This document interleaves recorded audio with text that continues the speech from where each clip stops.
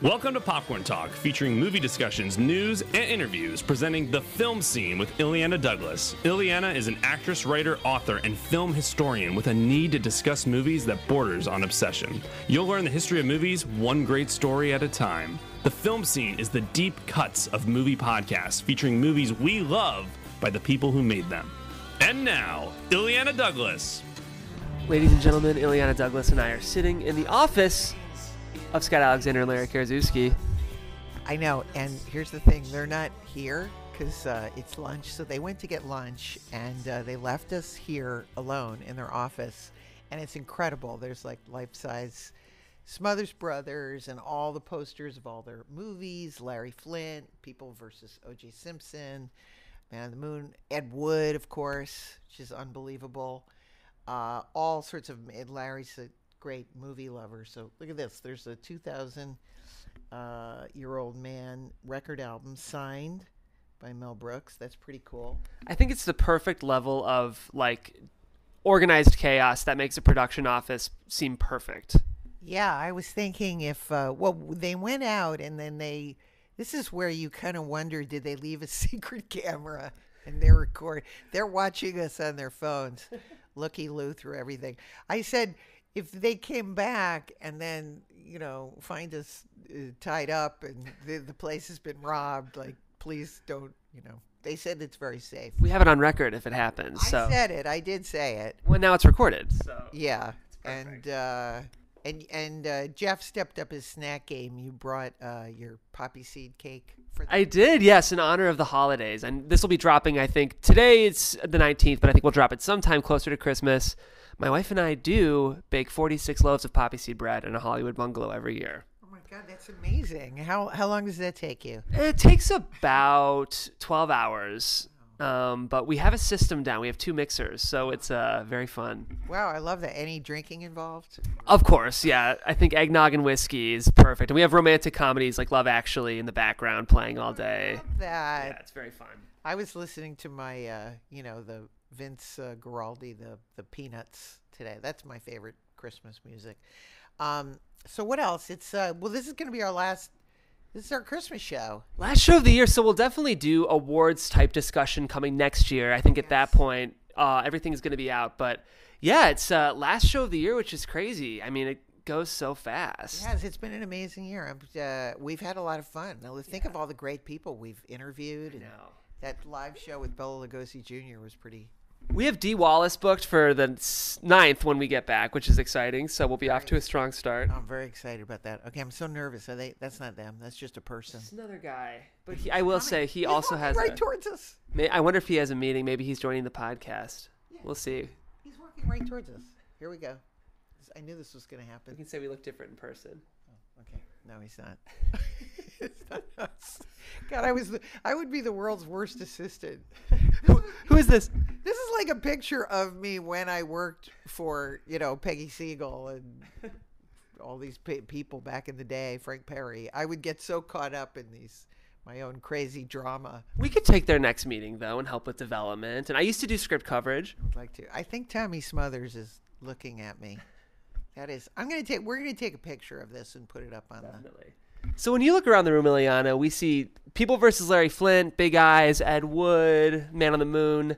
Any movies in particular that these guys have made that you feel is especially resonant? I mean, Ed Wood is the holy grail. And, I mean, that's what we're going to be talking about on the show, too, this idea that they've made actually a lot of films about people working on the fringes of Hollywood and people who have a dream to make movies. And, I know Scott less well, but Larry is such a movie lover himself that I feel like all their films are infused with that. I'll be interested to hear their take on The Disaster Artist. I don't know if you got a chance to catch that movie. That was the James Franco, because that's kind of the same tradition of outsiders who will stop at no cost to get their thing made. Yes, I remember, but that's sort of how Dolemite is, and as you know, I love the film, so I can't wait to talk about it. Yeah. Oh my God, there's so many. I'm looking over at all the other little goodies here. Great posters. There's some signed Groucho Marx stuff. I'm a big Groucho Marx. We're gonna walk and travel and look at this signed Groucho Marx material. Look at this. That is cool. You want to read that? To Larry and M. M is his wife, Emily. Thanks again for the great party. Wow. So cool. What year was that, I wonder? But that's fantastic.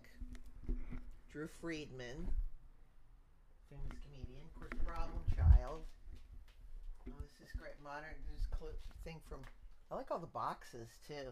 Lots of pictures of modern romance. I feel like Ira Glass, the way we're handling this. The walk and talk. Wait, this is great. Look at this. This is like a breakdown of all of their scenes. So for any of you writer nerds, you know that a ton of screenwriters will index card the major beats of the film they're writing. And here we go. We are looking at an index card whiteboard of what's presumably the next hit that Scott and Larry are going to be writing. Could be. Pretty I cool. love it. Some changes of clothes. That's pretty neat. I like that. Oh, Hogan's Heroes. Some Hogan's Heroes. Some stuff. Dolemite stuff. Some Dolemite stuff, which is great. Did they write Goosebumps? Or do they just have a Goosebumps poster? This movie was much better than it needed to be. Let's look on the credits. Yeah, here it is. Scott Alexander. I'm not surprised because this was actually a great film. A lot of times those, YA adaptations kind of fall into a cycle, but Goosebumps was much better than it needed to be. It's a great film. Agent Cody Banks. Oh, Agent Cody Banks. That was a classic for me growing up. And, of course, they wrote, the Problem Child. The connection with that was that Marty loved the movie, thought it was really funny. So when we were doing Cape Fear and they needed a movie for Robert De Niro to be laughing maniacally at, they put in Problem Child. That's perfect. I love it. That was like an inside joke. And that was when I met Larry. I told him that. So he's been dining out on that for years.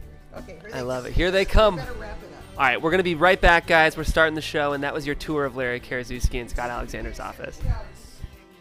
I am here with Scott Alexander and Larry Karaszewski, and you were my very first back on the old podcast. Now it's the new. You were our first what? First guest. Oh, okay. I mumble. I tend to mumble. Sorry. And everybody who walks through, I feel like they're coming here, but they're not. No. Then they turn the corner. Yeah. Try not to make eye contact. Sorry, I know it's me. I'm distracted. But anyway, so my dream has always been to have our office be in a retail space. It's like right on the street where used to be a dry cleaners and just Scott and Larry typing in the middle of this. I will say we walked up to a salon and I panicked, and I was like, "Oh no, it's back in the alley." Yeah. So yes, in the courtyard. I was distracted by I said that Paul Mazursky's office. When we were moving offices one time, I actually looked into a storefront and someone explained to me that there's this thing in real estate called triple net, which is you have to pay like 3 times the property tax if you're running a retail store. And I explained to Larry that we would actually be having to pay like extra taxes on our writing income just for the privilege of people being able to look at us through the window. Yeah. Well, this at one point I think was it was a clothing thing before we got it, but before that I think it was a hair salon because we had them take out there was like special sinks back there for washing your hair. Okay, they used to wash Jeez, their I hair. would have. You would have kept them. I could give you a nice little head. Yes. If you go with our project, you get a free shampoo. So anyway, I thank you so much for doing this. I just got formal all of a sudden. But I love I love the movie Dolemite, and I've been a fan of all of your films. And the first thing I wanted to ask you about, was it true that Eddie Murphy, you went and met with him and he redid scenes from Ed Wood? Yeah. No, it was crazy. That was the first. We got a call saying that Eddie Murphy wanted to meet us, and we went to his office, and he just sort of launched into doing Tor Johnson and doing Bela Lugosi, and it turned out he was a gigantic fan of Ed Wood, and he looked at us and said, "Do you guys know who Rudy Ray Moore is?" I mean, this is 16, 17 years ago. Yeah. Wow. And Scott and I were huge Rudy Ray Moore fans. You were? Yes. From the sort of the 80s. I mean, I loved blaxploitation in the 70s, and I grew up on all that stuff. But Rudy, I didn't really know Rudy's work back then. But in the 80s, we discovered his stuff on VHS. We actually discovered the trailers first, actually from another guest of your show, Dan Waters, was our roommate at the time, and he ran a video store. Dan was running a video house on Glendale Boulevard, and he came home with The Best of Sex and Violence, which is a 2-hour compilation of trailers. And because he was a manager, we kept the tape. Yeah. We didn't return it. And then we would just keep watching Human Tornado, Disco Godfather, and Dolemite trailers over and over and over. Yeah. It's so amazing. Was it a select group? Because I remember back in the day when like having a VHS tape was so important. You know, you'd have to. Well, it was funny. He actually this ties into this. I'm proud of this. I've kind of put this together in my memory thinking about this, which is back in early VHS, the studios didn't want people to own product because they were very nervous about piracy and there was this whole thing. And then there was some law that lending libraries had a right to lend, and so they priced movies crazy high, and everyone forgets this. If you wanted to go buy The Burbs, it would have cost you $100 back in the 80s. Right. You know, and so you were discouraged from ownership, and so I wanted to buy Larry Rudy movies for his birthday, but you couldn't go into a store and buy it. Right, because no store's going to carry a $100 copy of Human Tornado. Yes. So I actually opened the white pages. I found Xenon Video out in Santa Monica, and I drove out to their warehouse. I just showed up with cash. That was the only way to buy a movie. Right. And they thought that you were crazy because they were like they didn't have like a real register. They weren't really prepared for walk-ins. Store. Yeah, because I don't think I heard about Dolemite until maybe 5 years ago or something. You know what I mean? Like it started kind of making the rounds. Reggie Hudlin did a major shout out when he put Dolemite on the TV in House Party. Right. And Robin Harris is always watching Dolemite and trying to get his son to come over here. Let's watch Dolemite together. Yes. And then there was a clip. Right. It might even be there might even be a shout out in Baby's Kids about it too. I mean, Reggie was obsessed with Rudy as well. So had Eddie? So did you immediately think? Because you've done so many movies that are. You've done a lot of movies that take place in Hollywood. Too, yes. We've actually. That's a little weird. It's a secret history of Los Angeles. Into that. Yeah, I mean, it's amazing how many movies. I mean, Ed Wood, Larry Flint, Dolemite, Man on the Moon, The People versus OJ is Autofocus. Autofocus. Oh my God. And what's great is it's everything. It's everything except Big Eyes. Except Big Eyes is in LA. San Francisco. Yes. That is even weird. You could even say O.J. Simpson was on the periphery of. He was an actor. Oh yeah. But OJ is very much about Los Angeles. Yeah. So it's it's amazing how many stories that Los Angeles has encompassed. And what's amazing about our films is we all shot them in Los Angeles. That was really important. That was particularly about OJ. I remember when we first started researching the project, we put on some crappy like cable movie that was made like back in the 90s, and the first it was like shot, one of those cheesy shot in 16 days. Right. But it was like, the first shot was like, Brentwood, California. The title came up, and it was clearly like Vancouver or something. It was it's like, and without that, I mean, I'm sorry, the plot of The People vs. O.J. Simpson is about the city of Los Angeles. Yes. And I'd say we have a lot of fun. Like even in Dolemite, it's a great tribute to the city of Los Angeles. I think so. What was interesting was I saw Dolemite not too long after I'd seen Once Upon a Time in Hollywood, and I actually thought they're companion pieces. They were very, very compatible. Well, we were shooting at the same time. Yeah, that's funny. Which was funny. A couple times I was driving to our set. And I accidentally drove in a Quentin set. That's because we were blocks away from each other. Yeah. You would literally drive down Sunset Boulevard. We'd be on Gower and he'd be on Cahuenga. Yeah, or you drive down, you pass a couple blocks of 1969 Los Angeles, then it go back to the 2000s, and then you'd hit like 1974 Los Angeles. Yeah, but he could afford 2 blocks. We would have a storefront. Yeah. We actually got in a war with Quentin because he had a bunch of marquees. He has a fetish of putting marquees of movies in his theater, in his movies. Yes. And we had a couple of those too. We actually had more in our thing that they actually got cut out. They were expensive. Just to use the name or to physically make the marquee? Physically build it. Actually, but we shot them. We shot Serpico. You did some beautiful. We shot some cool things like that, and the scenes got cut. But so every time we would do one. We'd one up each other. We'd send something to Quentin, like, all right, we see your Krakatoa east of Java, and we raise you a Serpico, we raise you well, the best part was we had another scene that was cut. We had a scene that takes place at Universal, and there was a poster for a movie called I Love My Wife, which is with Elliot Gould and Brenda Vaccaro. We're like, fuck you, Quentin, we got I Love My Wife with Brenda Vaccaro. And he wrote back, oh, big deal, you got a poster of Brenda Vaccaro. Brenda Vaccaro's in my movie.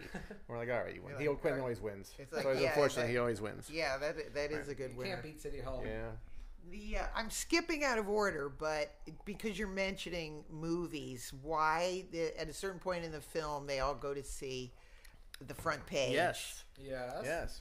Directed by Billy Wilder. Yes. Any particular reason that they, although it's incredibly funny that they're all Okay, well, there. in our script for a full year, it was A Touch of Class, and we were so pleased with ourselves because Larry and I, we love obscurity.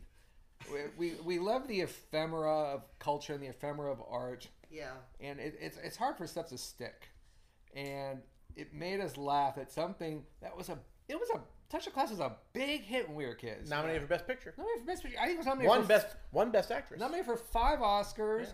Big hit. Yeah. But at the end of the day, it's just a nice boulevard comedy. Right. And it's George Segal and Glenna Jackson, and no human being has watched it since 1975. And so for us, it was perfect. And we wanted a movie that really represented white show business, because a lot of the movie was about segregation in Hollywood. Right. And I'm making sure white show business. We wanted a movie that represented like just mainstream movies. And a movie Right. that would not speak to Rudy and his friends. Right. And this is the ultimate. Right. Nothing in this film speaks to these guys. Right. Yeah. And that it made us laugh so much. And we were watching clips from Touch of Class and watching oh my God, the trailer's excruciating. Yeah. And so we went to do the movie, and then it was hard to clear it. I'm sort of gilding the lily, but I like to say that the problem was that it was actually paid for by a shampoo company, Brute Productions. George Barry, who ran a hair company in the 70s, got into films, and if I'm being cheesy, I'd say that the rights have gotten very tangled, and clearing it became difficult. You needed some cream rinse. Really. And so it became a last-minute scramble, which was, guys, you can't have Touch of Class.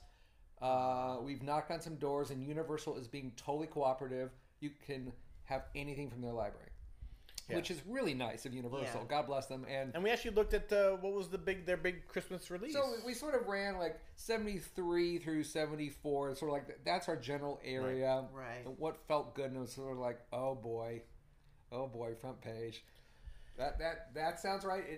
We wanted actually a Christmas title. That was a Christmas title, and that movie, Billy Wilder's made a lot of great movies. It's not one of them. Yeah. But it's a really white movie. And it's a big movie, and it's it's while it's not one of Billy Wilder's best, the title is a bit of beloved, and it's one of those things where we're not really going out of our way to say, front page is terrible, or we're not we're coming out of we're saying A Touch of Class is unwatchable or something else. But what we wanted is that, and I think it's extraordinarily powerful in the film, is that they go see this movie, you cut to it on screen, and you do a pan across the audience, and you land on Rudy and his friends, and I mean, it's powerful, because all of a sudden you realize, wait a second, there are decades and decades and decades of films that were not made for this audience. Yeah. And these guys don't get it, and it's Hollywood is not speaking to them.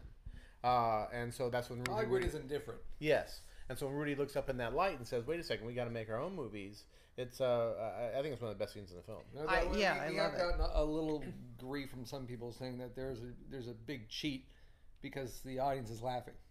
I think that I love the idea that they're laughing and that they're all saying, "This isn't funny. There's no kung fu or anything." No, someone that's more of a Twitter thing. Like that, I defy you to find someone who laughed at that movie in 1974. I like the idea too that I thought it would have been a movie that probably played at Radio City. Yeah, no, totally. That would have been a big. That was a big title. And it was actually a hit. Whatever, it's 11 a math though. Yeah, I like it. I approve. And what's super crazy about that scene is, This is for the nerds. Is that part of that scene is it cuts to Susan Sarandon playing an organ and singing with a theater. Yes. Button up your overcoat. I got it. I got that. It turned out that was shot at the Orpheum Theater, which is where we shot this scene. So literally, and we didn't know that until we actually got there. We were on the set, and we're looking at the Susan Sarandon clip, and we're going, wait a minute. That's here. It's like, look it's the balcony right next to us. Yeah. So it's a bit of a Russian doll box, kind of, it's like... Well, I love things like that. Of course, whenever a director puts a movie on a marquee, Yeah. or if, for instance, like in Cape Fear, we always our go-to reference, Problem Child. Problem Child. When he's, there's something just inherently Max Cady's funny favorite film. that Max Cady is laughing maniacally. Yes. It's Problem I- Child. For us, it was I once asked you about this, how that ended up, and Yeah. you told me it came down to Problem Child and Shakes the Clown. Those were the two finalists. But Marty actually, he loved the line when he said, "My son is the devil." Yeah. He used to quote that line. We a lot. hit up Marty. We were for OJ, and he denied it. He denied everything. It was Yes! No, it was We OJ. wanted- OJ was named by AFI like one of the best TV shows of the year. The same year he was doing Silence. We wanted an answer. And we were at a table here, and there was Marty at the other table. This means something because you actually know him. But it was one thing of all the people we've met, just about everybody in Hollywood. Yeah. And whatever. But Marty's never. We've never done it. We met Billy Wilder. Yes, we did. talked Before we stabbed him in the back. And we're like, there was 2 seconds, the clouds parted, and Scorsese was right there. And we went over. 2 seconds when I the was bodyguards were "Stop, distracted. let's go. And so we're like, hey, we did the OJ movie. So blah, blah, blah, we blah. bum rushed We him. bum rushed him. Like, you know what? You made Cape Fear, and our first film was Problem Child, and it's Max Cady's laughing at him. And it was a big deal to us when we went and saw Cape Fear, and it's like, and they're like full frame, it becomes Problem Child. This movie just stops. It's like, And we're we've always wanted to know. It's like, it really means a lot to us. Like, why did you put it in there? Like, And he says, I don't know. he says, I think it was Wesley Strick's It might have idea. been Wesley Strick. I don't know. And we know Wesley, and we asked Wesley. He said, no, it wasn't my idea. He must have forgotten. That's terrible. Deny. No. That's funny. No one will take credit ever for Problem Child. No one. Even with a clip reuse. Yeah, no one will be like, that wasn't me. That wasn't me. No, I remember it very much. It was Universal again. It was probably the Universal making Cape Fear like, look, this You is look cheap. It You was can use it. It was the head of post. Yeah. No, he looked at the Universal titles. I was there, so he looked at the Universal titles and he said, "Oh, it has to be Problem Child." There you go. We're good. 'Cause, Well, anyway. that's one of our. That was a treat. That was gigantic for us. It was very specific, because we were very not respected before Ed Wood, and so the only thing that made us remotely respected was be like, hey, yeah, Scorsese paid homage to us. It actually made sense, and that was a film that the family would go to, and Max Cady would go to, but they're going for different reasons. Yes. right. I love that, but it's The family's going for John Ritter. Max Cady's going for Junior. But I like I think that Marty's comment was, he may be this horrible person, but yet he could laugh he could be entertained, just like the rest of us. I like when you see the scene now. The takeaway is like, you can smoke cigars in theaters? What the fuck? He's just sitting there smoking. It's not that he's laughing. It's not that he's terrorizing these people. He's smoking a cigar. Okay, back to All right. Dolemite. What is... Have we started? This Hi, is all Illeana rehearsal. Douglas and our my Tell show. me when This is the all tape is rolling. rehearsal. Yeah, okay. When you talked to Eddie about doing the story, because I feel like in all of your movies there has to be some inherent, we've got to be rooting for this person. They're on the fringes of society. Did you get it immediately and say, oh, okay, this is perfect for our wheelhouse? No. What we did get though, Eddie, it was Eddie as Rudy. We were being hypnotized by star power. Of course, And I would be. And Eddie sort of was firmly ensconced in family film land back then. And the idea that he sort of wanted to go do this crazy R-rated thing with us, playing this, this legendary black comic just seemed so special. And we actually, we broke our number one golden rule, which our agent had hammered into our heads 100 years ago, which was never write for a star. Because you'll just end up in a slush pile. The star will get distracted, go off and make 2 other films. The rights will change, someone will get fired, and the movie will never get made. But we were so excited by Eddie as Rudy that we eagerly pursued it, and Eddie got us into a room with Rudy. yeah, and I think that's where meeting the real Rudy Ray Moore. That's where the idea of the film came. Because Rudy only existed as the on-screen persona. Yeah, as Dolemite. I mean, very, very few people had ever seen Rudy the man carry on a conversation off camera. And when we met Rudy, he came in the door as the pimp with the shoes that you can look down and see your face reflected in them, and the cane and the hat. But then he quickly dropped the act because we spent the day with him, and he was just a tired old guy. And being a comedian is rough sledding. You're on the road, 300 nights a year. He's carrying that merch table around in his car all the time. And he's just a tired, soft-spoken man. And it was like, wow, this is not Dolemite. Yeah. Dolemite is a creation. And that really struck us. So, I mean, that ended up being the movie we wrote 15 years later. Yeah. It's And about that's two actually, people. yeah, and actually that's why it's called Dolemite is my name. Even that's part of Rudy's catchphrase. It was the idea of Dolemite is a persona that he adapted. And in the movie, it's it's depicted that this kind of bum, this bum comes in espousing sort of poetry. Really told the story. And is that where what does that name Dolemite? I think it was just it's just it's Probably probably didn't Rudy say it was a vitamin? Like when he was a kid, there were Dolemite vitamins. maybe, and there's also the mountains. I mean, I just think it's like a mineral. Like vitamin There you Yes, go. Exactly. Take it for pep. Yeah, it's just I think it was these African American toasts were something that were just passed down from generation to generation. There's a great book called I think, "Get Your Ass in the Water and Swim Like Me," which is basically the history of these toasts. And so it isn't like those hobos invented these stories. These hobos were taking these stories and making them their own, which is what Rudy ends up doing himself. Mm-hmm. Yeah, everyone would add a few new jokes, give it a bit of a spin. Yeah. I love the idea of the party, right? And then he makes his. Yes. And then you had said when you introduced the film a few weeks ago that Eddie Murphy said that he was a loser who refused to lose. Yeah. That's how he described Rudy. I think that's one of the greatest quotes for a performance. Yeah. I think that's why I love his performance so much in the movie because you are, he can't get a break, but he never. Yeah, he's never defeated. We sort of realized after we had made the movie that the movie is just 2 hours of people saying no, and that Rudy. People sort of said the movie's about black entrepreneurship, which didn't occur to us, but Rudy has to keep hiring himself. Yeah, because no one will give him a job. Yeah, and so he has to, record his own album, his own apartment, then go pay for the pressing, and then go sell it out of his car trunk. And then go carry that friggin' merch table around at the Chitlin circuit. Yeah. When he wants to start a movie, he then has to go pay for the movie. Yeah. So it was all self-driven. Yeah, no, the big surprise for us making the movie, we were making the movie, it was like Scott, me, Eddie, and Craig, the director. Craig Brewer. We were making the but really to please ourselves. It was something, we thought it was probably like our most fringe kind of thing. Mm-hmm. And the fact that's that... saying a lot. And that's saying a lot, exactly.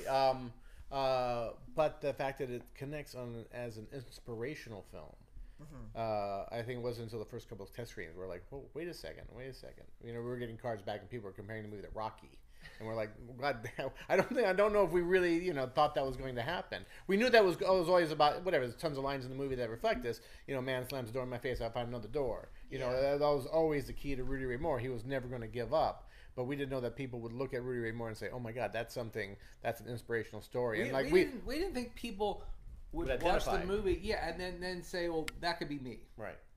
Well, if Rudy could do this with himself, then I can go do something with myself. Right. And the best review we got was from Time Magazine, which the first 2 paragraphs were all about like you watch this movie and you want to go create your own art, and the idea that people were taking that from our film made us very, very happy. Yeah, I agree. I think it's very reflective, again, of a film like Ed Wood, which is, again, everybody has a dream. But the difference between Ed Wood and Rudy is Rudy actually has an audience for his work. Where Ed Wood is, at the end of the day, was still making, kind of crappy movies, and that we had to invent a fake ending where he has a premiere at the Pantages, and in a sense, that's a fever dream inside of Ed Wood's own mind. Right. Where Rudy was actually Successful, connecting with people. Like he was giving a product that people actually wanted, and so there's that beautiful moment where he's watching the audience. And it's the rhyming scene with the front page scene where he's in the Indianapolis theater for the midnight show where he four-walled, and he sees his audience reacting. Yeah, and it's like all of a sudden, oh my God, they're having a great time. They get it, and even the end of the film, which is actually another true story, which is that when Rudy premiered the movie in Chicago, the Woods Theater added these 2 a.m. shows because they were selling out, and Rudy felt bad for audiences who had to stay out on the sidewalk until 2 a.m. So he actually went out there and performed until 2 a.m. Because he just he wanted to please the audience. Yeah. But, and he wanted to please. It was all about his audience because I mean, even though Dolemite and Human Tornado were, I mean, they were box office smashes. I mean, to make $10 million on a budget of $60,000 in 1975 is a ridiculous amount of money. Yeah. Even though they were giant hits, Rudy did not get swallowed up or co-opted by the business. Right. And you can just go look up Rudy on IMDb, and you're looking for the other credits for the movies that weren't produced by Rudy. He worked maybe 3 or 4 days on Monkey Hustle for AIP, and that's about it. That is it. Yeah. And it just, I'm just like, as a guy who works in showbiz, I'm just putting on my own hat, going, well, if I were at a studio back in 1976. Why wasn't I hiring Rudy? Why wasn't he showing up in a lot of movies? Because he clearly had an audience. Well, what's interesting, it's weird. Yeah. But it's strange enough, that is, I think, what's made him last over time, because he is so singular. And that I think if he would have caught on with studios, or he got cast in something else, the rough edges would have been shaved off.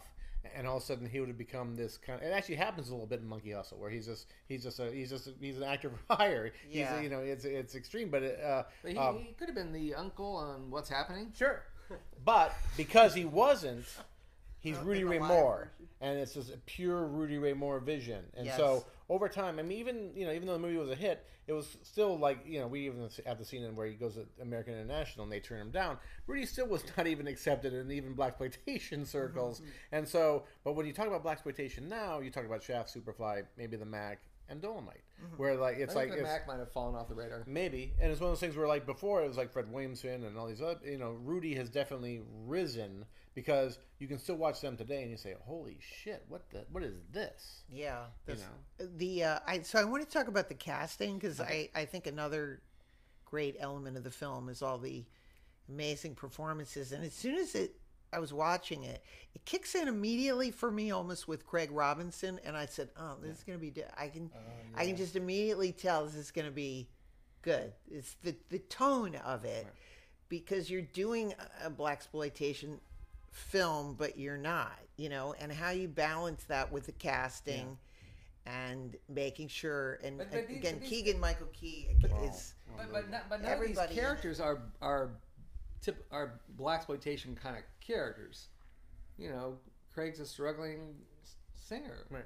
I mean, Keegan is Mike Epps is another struggling comic. Yeah. Keegan is a struggling playwright. So, blaxploitation tend to be more hard edged. But they're then called upon to do scenes from the movie. Sure. For another example is the guy cast as the bad. Because I always play the bad.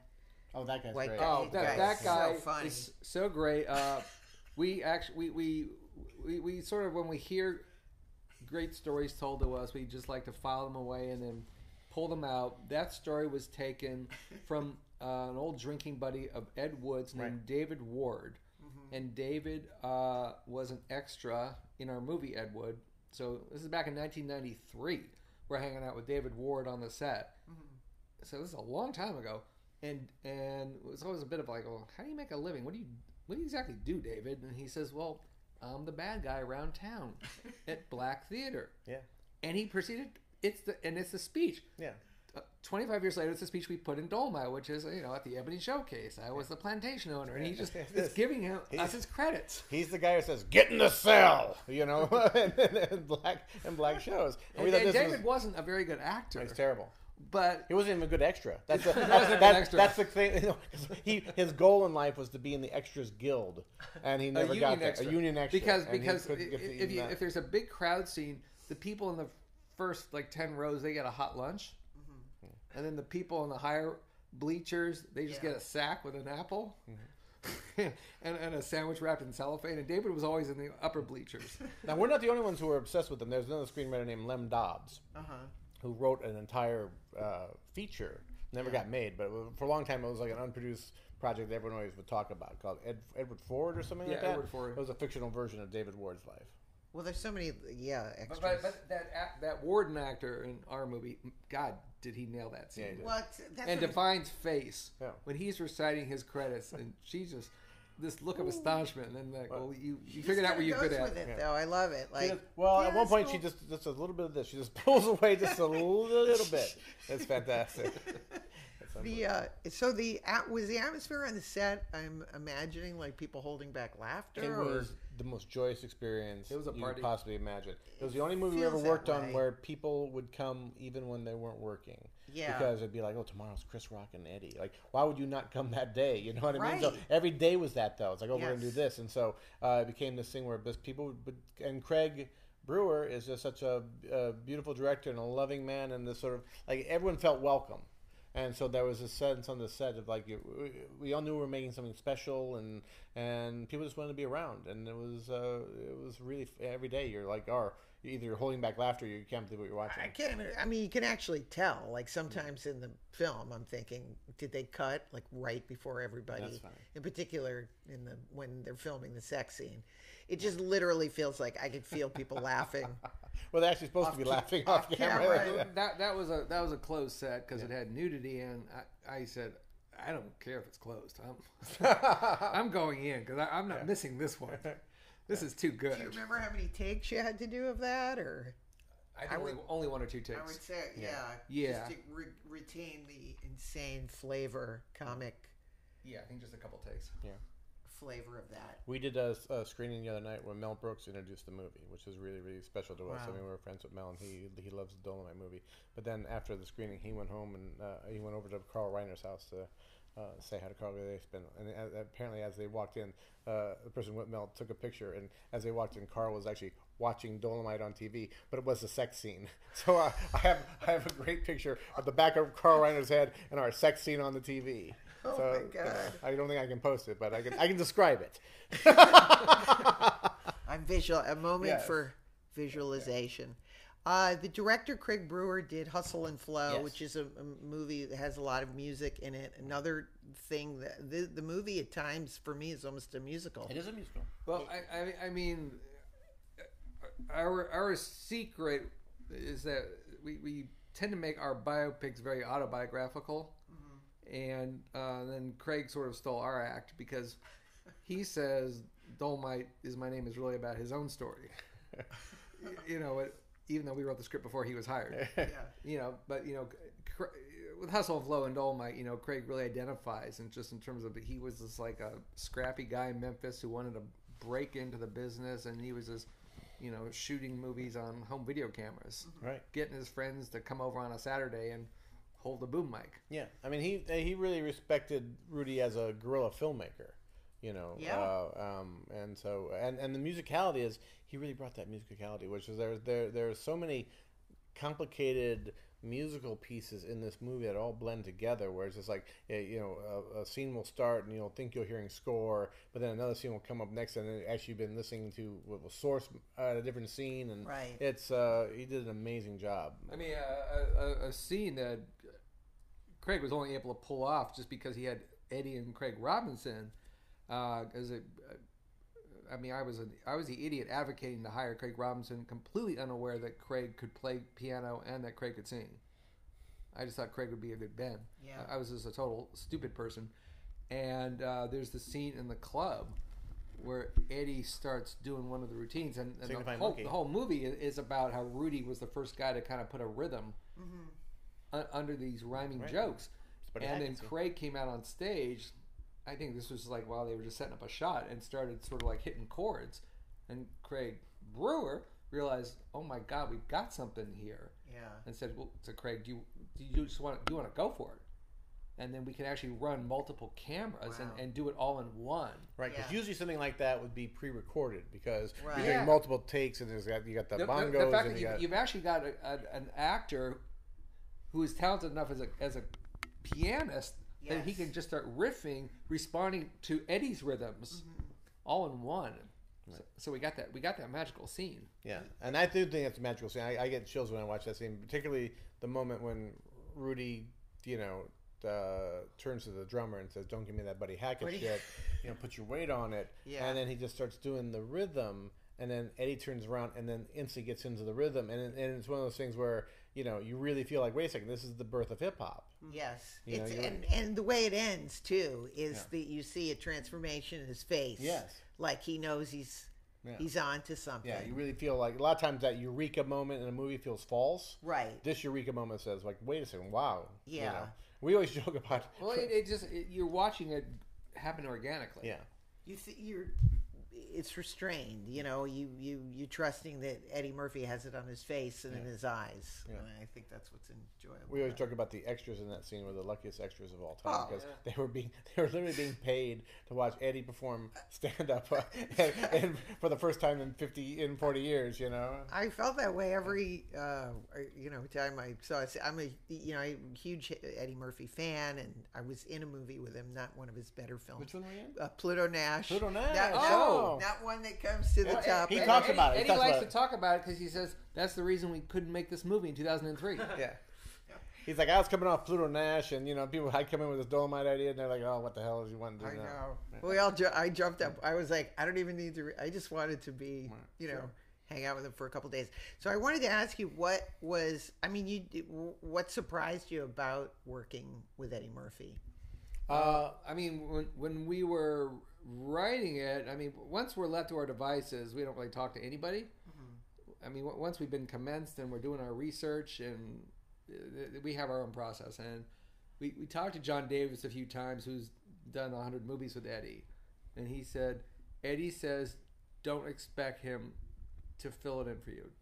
Don't expect ad-libbing. Right.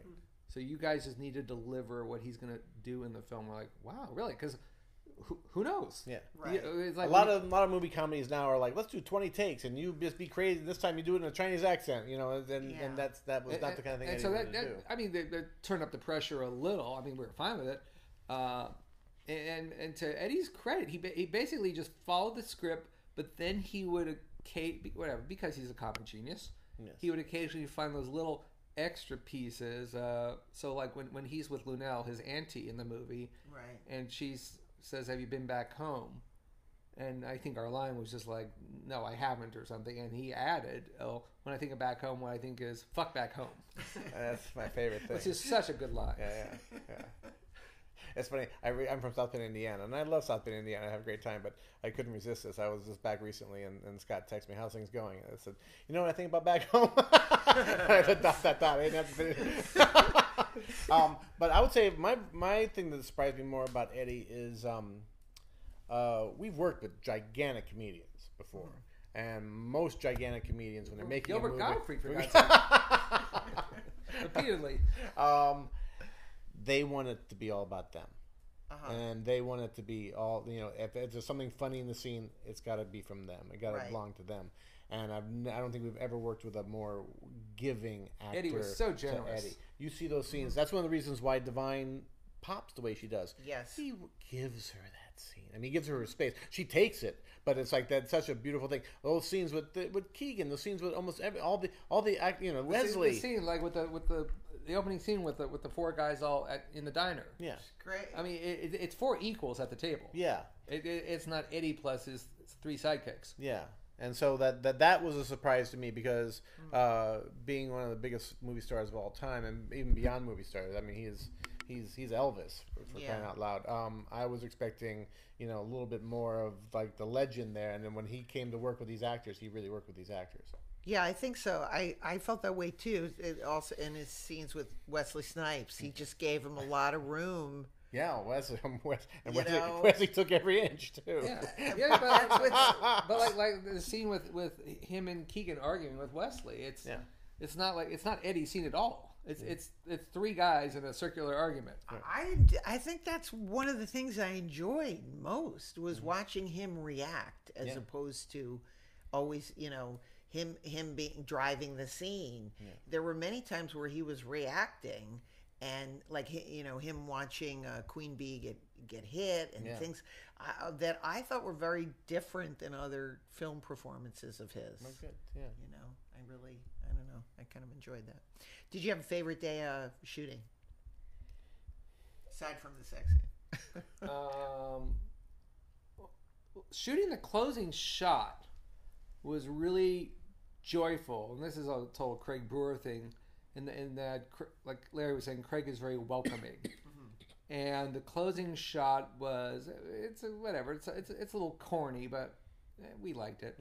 You know, in the script, which is, you know, Rudy does that final thing, cling to a star, and the crowd's happy, and then we rarely call out camera shots, but we did call out camera cranes up to the marquee, and above the marquee is Rudy with his fist out, and that was our closing image. And Craig brought in a piece of music, and it was so much fun, and it was a really hard shot because whatever, you've been on 100 sets, and it's like tracking with Eddie through a lot of extras. There was a lot of just commotion and people tripping over cables and all that stuff, and then the camera had to crane up at just the right moment, and then, you know, it's like you want to finish the line and then you want to pass the marquee, and it all has to be interconnected. And then we did a take, and then Craig said, "Okay, let's see if it works now." And then he had a boombox, and then he did playback, and he said, "Come on, everyone!" And then I think Eddie too, like everyone, like we all run around to the monitor, and then we watch Eddie's closing monologue, and then at the moment Craig like hits play on the boombox, and then so we actually get to experience the crane shot with the swell of music live on the sidewalk. Yeah, and it was so thrilling, and we all had big smiles on our faces. And then Craig's like, "Yeah, but the timing doesn't work. All right, let's go again." You know. And I think there were 9 or 10 takes to get it right, and then after every take, it would be like, all right, gather around, put on the music, and it was just, it was really special. It was fun. I'll also say that it's the same night because we had hundreds of extras. Oh, so many.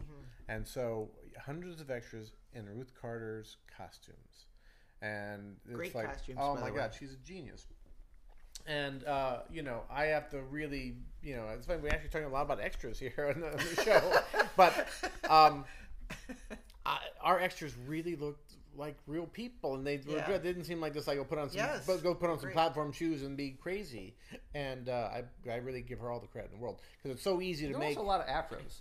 Yeah, it's so easy to make hair the 70s thing a cartoon. And particularly as outrageous as Rudy's costumes are, you never feel like he's not wearing them. You know what I mean? They feel like they belong on him. And so I see some 70s movies, I see those, particularly, like, sometimes the main people are fine, but then you go to the club or whatever, and you see a bunch of people like, they're hippies, or they're like, oh, they're wearing the fringe jacket, and it feels very fraudulent. And I don't think that happens. We were in the Orpheum Theater, and we spent a lot of time there, and I found myself just hanging out in the extras holding pen, because it was just like I was being teleported back to my childhood. It's like I was back in the 70s, and I'm just surrounded in this world of 1975. That's great. Was there anyone in the movie that had actually worked with Rudy Ray Moore? I mean, aside from Lunell. Lunell. She toured with him. Oh, wow. Yeah. She's so funny. She's just a funny human being. And you know, the real Nick von Sternberg came down to the set. The DP. The DP. Oh, really? Yeah, he came down and watched the karate scene outside where you know, Rudy's being arrested by the Dolemite's being arrested by the cops, and he kicks the guy into the trunk. When it was that was actually at the location the actual location that they shot the original thing house. So for Nick von Sternberg, his brain melted. That's amazing. I can't think of any other performers. No. Yeah, I don't think so. It's another movie too that makes you want to go back and actually look at, if you're not aware of the actual Dolemite movies. It's fun to watch them side by side. Have you done any screenings of your film in there? Quentin did did a whole week of our movie, then Dolemite, or our movie, and Human Tornado, our movie, and in 35. In 35. The what's different though, what's really strange though, is that I watched a little bit of the original Dolemite not that long ago, and it was after having seen our film, and it definitely, you take it a lot more seriously. And I think that it changes things. I remember it happened on Ed Wood, where it was very easy to watch something like Glenn or Glenda and giggle like, "Oh, isn't this funny? This is really a terrible movie." Blah blah blah. But after Ed Wood, and you realized that it was this guy putting his personal story on the movie. Right. Now, when you see Ed Wood, when you see Glenn or Glenda, it feels like just really intense personal filmmaking. It feels avant-garde, and he's really a guy putting his soul on film. And so watching. I didn't watch the whole thing because it's running streaming free on someplace, and I was watched the first 5-10 minutes of it because you didn't want to pay. And I was like shocked how much I was just like I got involved in a way that I necessarily hadn't before. I think that's true. Yeah. So the last thing I was going to ask is one of the things I've been talking about this year a lot is that a lot of the movies I felt are just too long, and it's another thing I loved about Dolemite is it ended. There was tremendous momentum, and then it ended. Yeah. And I didn't want it to end. I was sad when it ended. And in the cutting room, Craig did a lot of lifts. Yeah, he did. It was probably, another half hour? Maybe. From the first assembly? He did a great job of putting it all together. Also, what's nice about I think it's more than just the length, that our movie just doesn't behave like a regular movie. There's no bad guy. Mm-hmm. There's no crazy horrible thing that happened. I mean, the climax of our movie is 7 people in the back of a limo reading bad reviews. You know, they're not racing to cut the bomb wires. They're not doing anything. They're reading bad reviews and feeling shitty about the movie they made.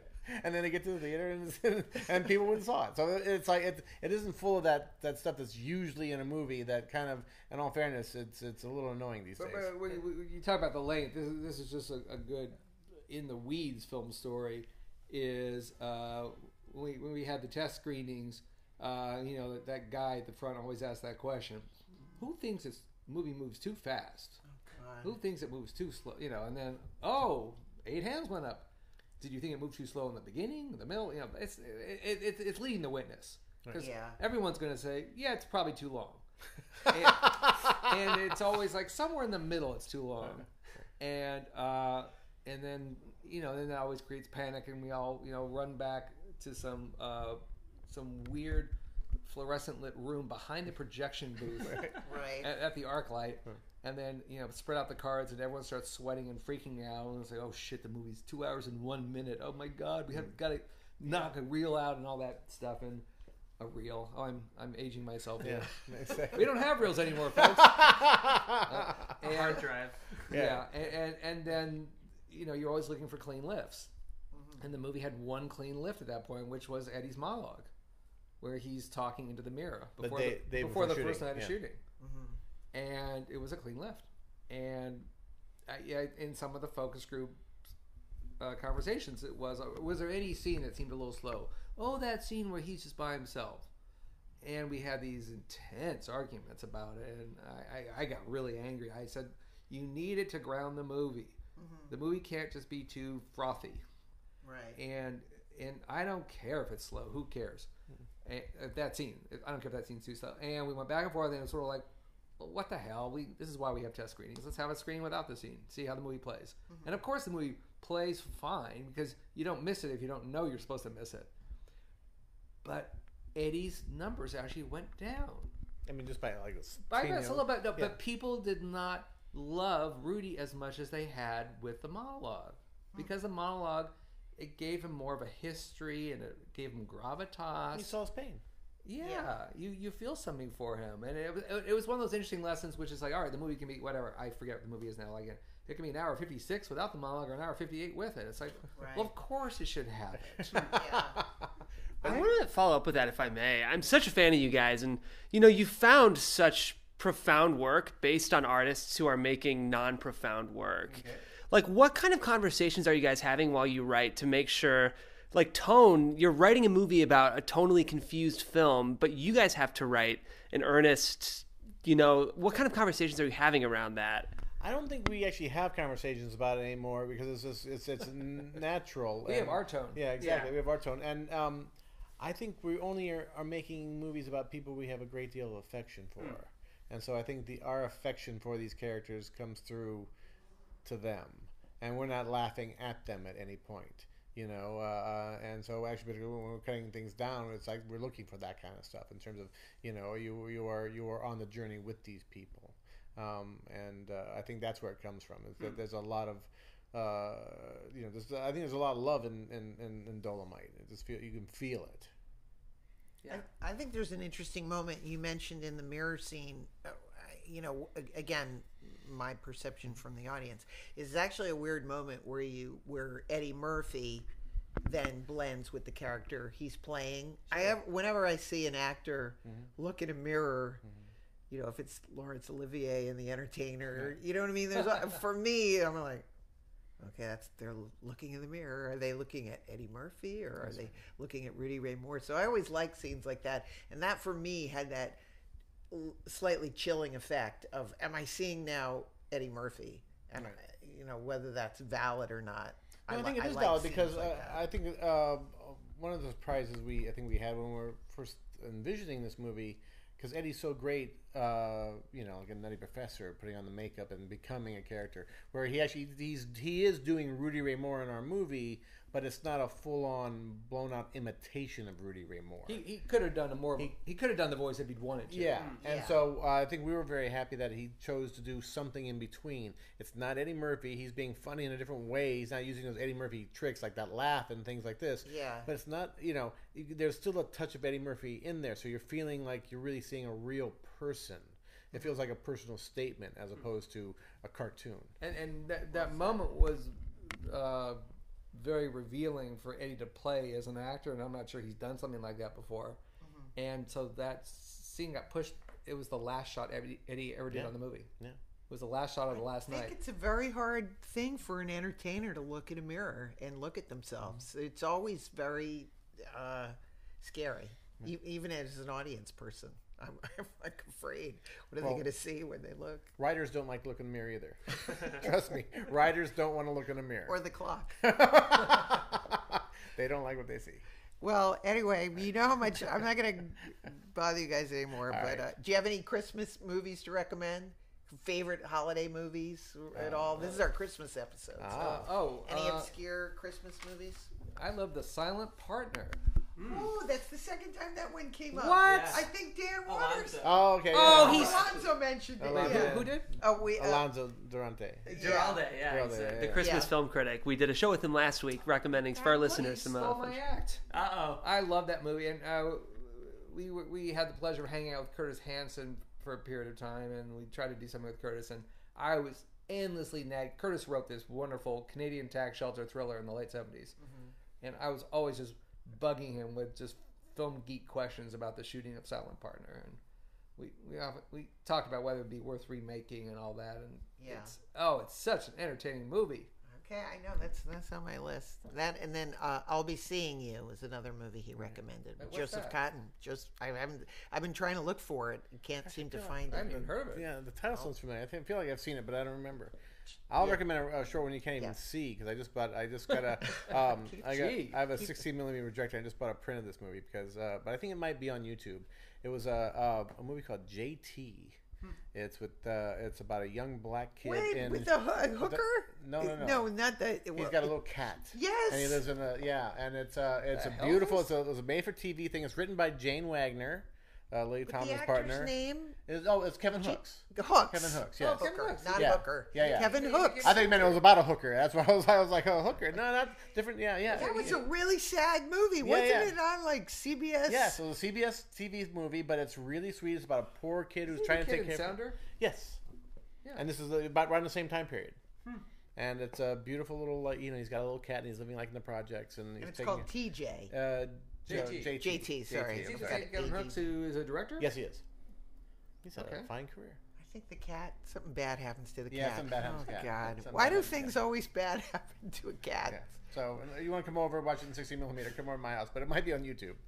Alrighty. Okay. All right. What's your... My favorite Joseph Cotton movie. That's what you're going to do.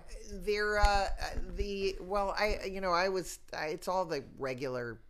It's a Wonderful Life. Miracle on 34th Street is great. That's everyone goes to It's a Wonderful Life, but Miracle on 34th Street is a great one. I would say I surprise people by saying I watched Elf every year. I actually really think Elf holds up. I haven't revisited Elf. I really think it holds up, and that always surprised people. And I do love Christmas in Connecticut. I think, and I like Holiday Inn, but even though it'd be a great movie to watch on Christmas. What? Dolemite Is My Name. Yes, because there is a scene that takes place on Christmas. They're going to the movies at Christmas Eve. Christmas Eve. So go watch that on Christmas. That's right. Well, it's in or Die Hard. Or Die Hard. Or Batman Returns. Yes, and And also, if you're looking for Christmas presents, I would suggest the Joe Pesci CD. It's a great That was a great Christmas. Christmas gift. Really? Oh, wow. Yeah, it's a housewarming. When you go to someone's house, that's my housewarming gift for people. Nice. I always like to bring some fun little unexpected, Well, here's my Christmas present from Dan Waters, which says, it's a picture of Alan Rickman about to fall off the building. It says, it's not Christmas until Hans Gruber falls from Nakatomi Plaza. Amen. I like that one. We're going to take a picture of that one. Yeah. All righty. And Rudy Ray Moore does have a Christmas album. Oh, that's right. I think you showed it. I think it's called like Ain't No White Christmas. So Those album covers are pretty amazing. Yeah, absolutely crazy. All righty. Well, I've got nothing else to say. It's been a wonderful, wonderful Christmas. Thanks, everyone. Have a wonderful Christmas and a happy New Year. See you in the new year. And as we always end the podcast, everyone's life is like a movie with a beginning, a middle, and an end. This is the end of our movie today. Thank you, Jeff. Thank you, Larry. Thank you, Scott. Any final? Yeah, Thank you. No. Okay. Thanks, everyone. Thanks for tuning into the Film Scene with Illeana Douglas, airing exclusively on the Popcorn Talk Network. We bring you this show for free because we're just as passionate and borderline obsessed with film as you are. And it would mean a lot if you would please subscribe to our podcast and give us a 5-star rating on Apple Podcasts. It takes 5 minutes to review the show, but it helps other film junkies find the show and continue to spread a love of classic and contemporary film. For guest inquiries or live bookings, you can email me, Jeff Graham, at guests@AfterBuzzTV.com. That's GUESTS@AFTERBUZZ.com. For more incredible film content, check us out online at The Popcorn Talk, and we'll see you after the credits.